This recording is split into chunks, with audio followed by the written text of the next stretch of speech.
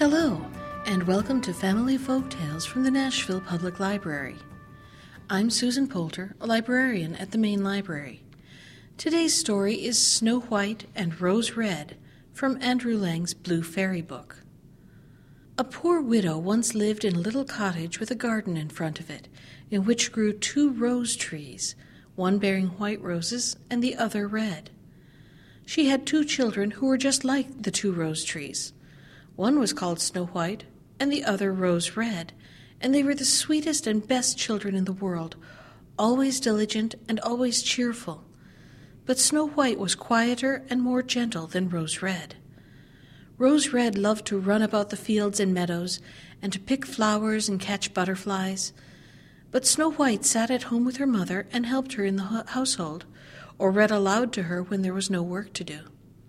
The 2 children loved each other so dearly that they always walked about hand in hand whenever they went out together. And when Snow White said, "We will never desert each other," Rose Red answered, "No, not as long as we live." And their mother added, "Whatever one gets, she shall share with the other." They often roamed about in the woods gathering berries, and no beast threatened to hurt them.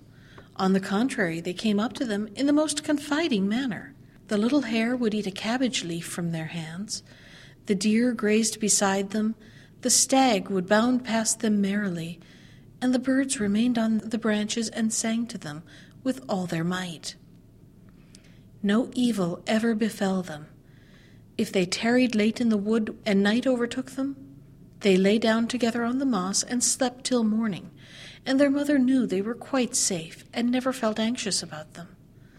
Once, when they had slept all night in the wood and had been awakened by the morning sun, they perceived a beautiful child in a shining white robe sitting close to their resting place. The figure got up, looked at them kindly but said nothing, and vanished into the wood. When they looked round about them, they became aware they had slept quite close to a precipice, over which they would certainly have fallen had they gone on a few steps further in the darkness. And when they told their mother of their adventure, she said what they had seen must have been the angel that guards good children. Snow White and Rose Red kept their mother's cottage so beautifully clean and neat that it was a pleasure to go into it. In summer, Rose Red looked after the house, and every morning before her mother awoke, she placed a bunch of flowers before the bed, from each tree a rose. In winter, Snow White lit the fire and put on the kettle, which was made of brass, but so beautifully polished that it shone like gold. In the evening, when the snowflakes fell, their mother said, "Snow White, go and close the shutters." And they drew round the fire, while the mother put on her spectacles and read aloud from a big book, and the 2 girls listened and sat and spun. Beside them on the ground lay a little lamb, and behind them perched a little white dove with its head tucked beneath its wing. One evening, as they sat thus cozily together, someone knocked at the door as though he desired admittance. The mother said, "Rose Red, open the door quickly. It must be some traveler seeking shelter." Rose Red hastened to unbar the door, and thought she saw a poor man standing in the darkness outside. But it was no such thing, only a bear, who poked his thick black head through the door. Rose Red screamed aloud and sprang back in terror. The lamb began to bleat, the dove flapped its wings, and Snow White ran and hid behind her mother's bed. But the bear began to speak and said, "Don't be afraid, I won't hurt you. I am half frozen and only wish to warm myself a little." "My poor bear," said the mother, "lie down by the fire, only take care you don't burn your fur." Then she called out, "Snow White and Rose Red, come out. The bear will do you no harm. He is a good, honest creature." So they both came out of their hiding places, and gradually the lamb and dove drew near too, and they all forgot their fear. The bear asked the children to beat the snow a little out of his fur, and they fetched a brush and scrubbed him till he was dry. Then the beast stretched himself in front of the fire and growled quite happily and comfortably. The children soon grew quite at their ease with him, and led their hapless guest a fearful life. They tugged his fur with their hands, put their small feet on his back, and rolled him about here and there, or took a hazel wand and beat him with it, and if he growled, they only laughed. The bear submitted to everything with the best possible good nature. Only when they went too far, he cried, "Oh, children, spare my life! Snow White and Rose Red, don't beat your lover dead." When it was time to retire for the night, and the others went to bed, the mother said to the bear, "You can lie there on the hearth in heaven's name. It will be shelter for you from the cold and wet." As soon as day dawned, the children led him out, and he trotted over the snow into the wood. From this time on, the bear came every evening at the same hour, and lay down by the hearth, and let the children play what pranks they liked with him. And they got so accustomed to him that the door was never shut till their friend had made his appearance. When spring came, and all outside was green, the bear said one morning to Snow White, "Now I must go away, and not return again the whole summer." "Where are you going to, dear bear?" asked Snow White. "I must go to the wood and protect my treasure from the wicked dwarfs. In winter, when the earth is frozen hard, they are obliged to remain underground, for they can't work their way through. But now, when the sun has thawed and warmed the ground, they break through and can come up above to spy the land and steal what they can. What once falls into their hands and into their caves is not easily brought back to light." Snow White was quite sad over their friend's departure, and when she unbarred the door for him, the bear, stepping out, caught a piece of his fur in the door knocker, and Snow White thought she caught sight of glittering gold beneath it, but she couldn't be certain of it, and the bear ran away hastily, soon disappearing behind the trees. A short time after this, the mother sent the children into the wood to collect sticks.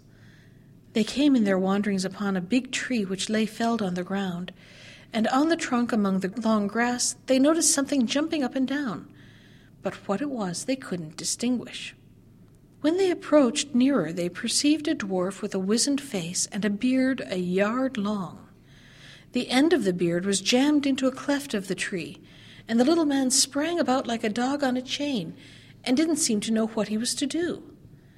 He glared at the girls with his fiery red eyes and screamed out, "What are you standing there for? Can't you come and help me?" "What were you doing, little man?" asked Rose Red. "You stupid, inquisitive goose," replied the dwarf. "I wanted to split the tree in order to get little chips of wood for our kitchen fire. Those thick logs that serve to make fires for coarse, greedy people like yourselves quite burn up all the little food we need.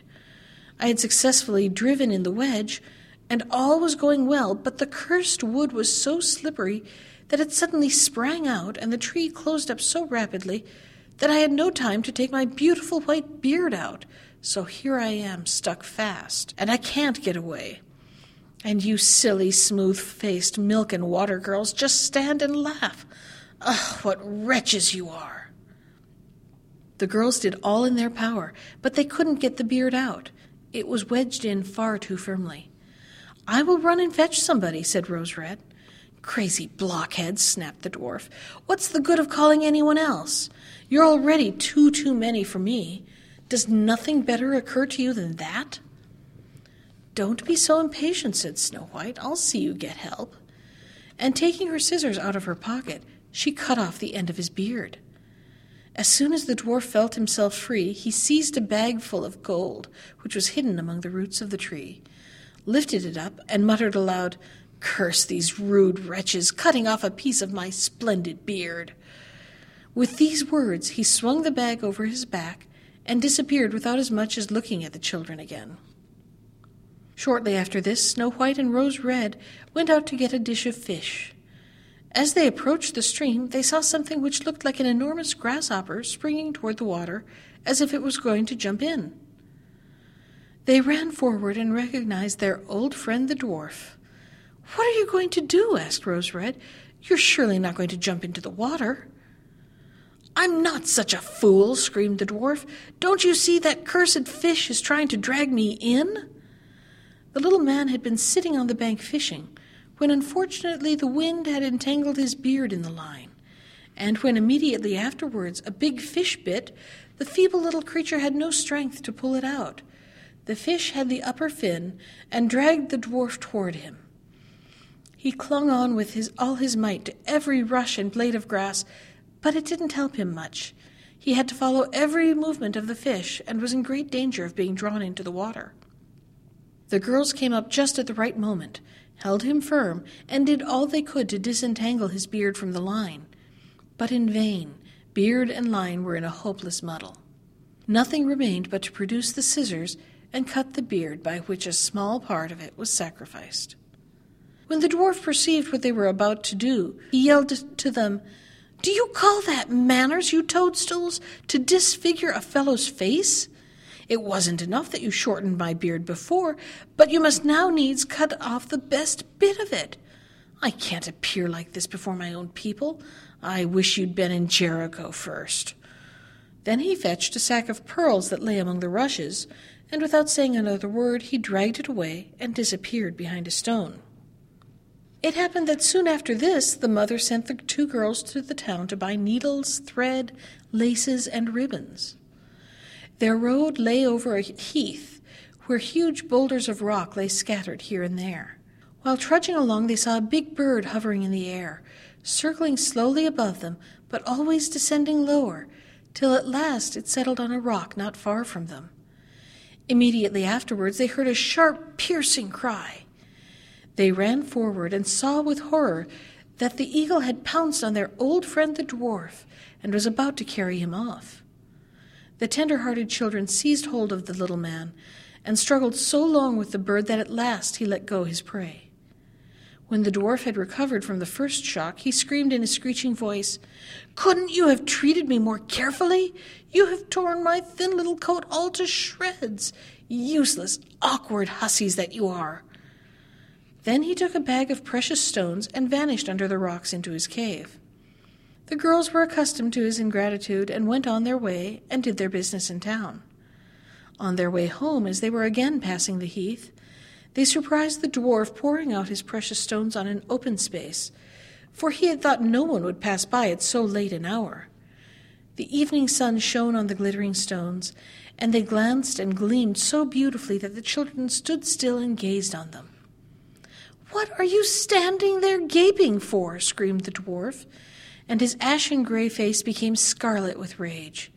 He was about to go off with these angry words when a sudden growl was heard, and a black bear trotted out of the wood. The dwarf jumped up in great fright, but he hadn't time to reach his place of retreat, for the bear was already close to him. Then he cried in terror, "Dear Mr. Bear, spare me! I'll give you all my treasure.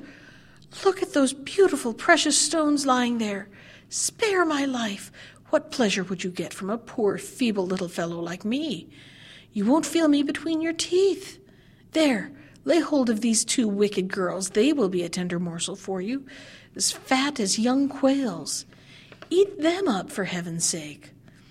But the bear, paying no attention to his words, gave the evil little creature one blow with his paw, and he never moved again. The girls had run away, but the bear called after them, "Snow White and Rose Red, don't be afraid. Wait, I'll come with you."